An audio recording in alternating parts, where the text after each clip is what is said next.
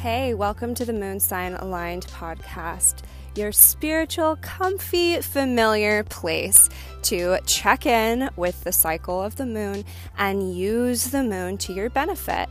Tune in every Monday, Wednesday, and Friday for some guidance, tools, and insight to make better use of the moon energy in your life.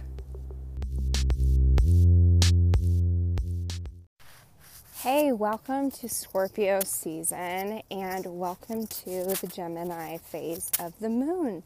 We are waning to a new moon in Scorpio coming up, and right now during this Gemini time, as we know, when we're waning, we have an opportunity to put some patterns into place and some new habits that we have fully realized at the last full moon.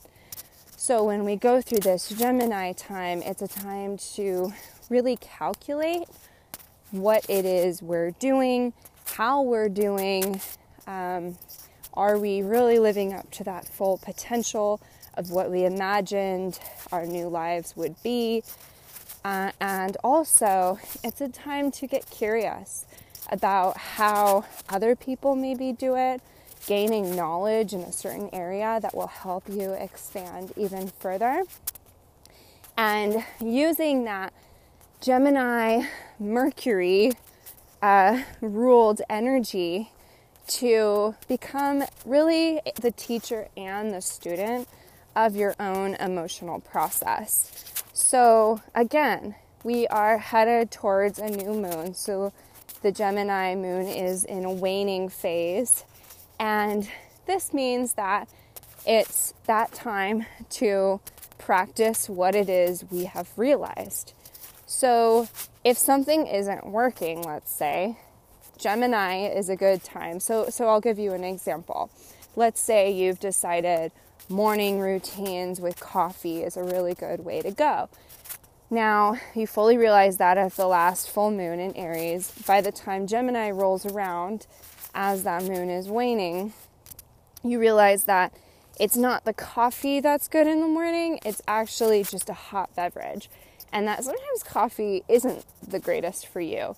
You can have it every now and then, but sometimes you prefer to have something decaf or some tea instead, right? So during that Gemini moon phase, it's a really good time to calculate, what you'd like, what's not working, what you'd like to do differently, and then to get curious about some new different solutions you could implement or put into place. Now, you don't have to do it yet. You can wait till that next new moon. But during the Gemini time, your communication is going to be just a little bit better when it comes to expressing your emotions. So it's a really good time to sit and take a moment to just reflect. Don't try to change anything. Just give yourself a second to reflect. And if that doesn't come naturally to you, you need to practice that. Okay? So during that reflective period, you want to ask yourself some questions about feeling and transformation, because again, the sun is in Scorpio. So Scorpio is everything to do with feeling something in order to transform it or realize something. Okay, so what that looks like for your own moon and your own sun. When it comes to the moon, through that Gemini, right, that Gemini focus, you want to ask yourself, with your own moon sign as the lens, how am I getting curious and informing myself and communicating with myself about what's going on, okay, with my emotions and how I'm feeling. And that might be how I'm feeling about my routine. That might be how I'm feeling about my job. That could be anything, right? But that's the biggest focus, is through the lens of my moon, how am I focused right now? Or how could I focus right now on getting curious and having this good conversation with myself about my emotions and what's working and what's not working, because we are in that waning first period of the waning moon. No changes need to be made yet. We don't even need to write about that. We just need to get curious about it. Okay, now with the sun sign involved, that's how now you're going to ask through the lens of your sun. So looking through the energy of your sun with the focus of Scorpio, that's going to look like, how am I transforming myself through how I feel right now? How are these intense emotions benefiting me? How are they hurting me? Again, we're not focused on the change quite yet. That can come with the new moon. We're just focusing on the feelings and looking at how maybe we're already doing some transforming, even just at the beginning of the Scorpio season. Okay, so a good journal entry or good journal prompt to use during this Gemini Scorpio moon would be to ask this question. How do my feelings communicate with me what is working and not working in my reality? How do my feelings communicate with me what is working and not working in my reality?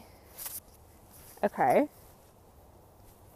Now, the other question, journal prompt, I would also suggest would be to ask, when have I transformed or gone through a change in the past because of something uncomfortable that I was experiencing? And how did that benefit me? Okay? So again, looking at your past, when did you go through a change or a transformation because of something uncomfortable happening, and how did it benefit you? Okay, so moving along, we have our journal prompts now. We have a way to look at the moon through the lens of who we are. I just want to quickly talk about how everyone is being affected by the Scorpio season and this Gemini moon as we move to the Scorpio new moon. So Scorpio new moon is really a time of deep transformational healing and work, because that is when we hit an all-time peak of Scorpio energy, and we can really use that energy. Either it uses us and we get destroyed, or we use it and we kill something off to build something new.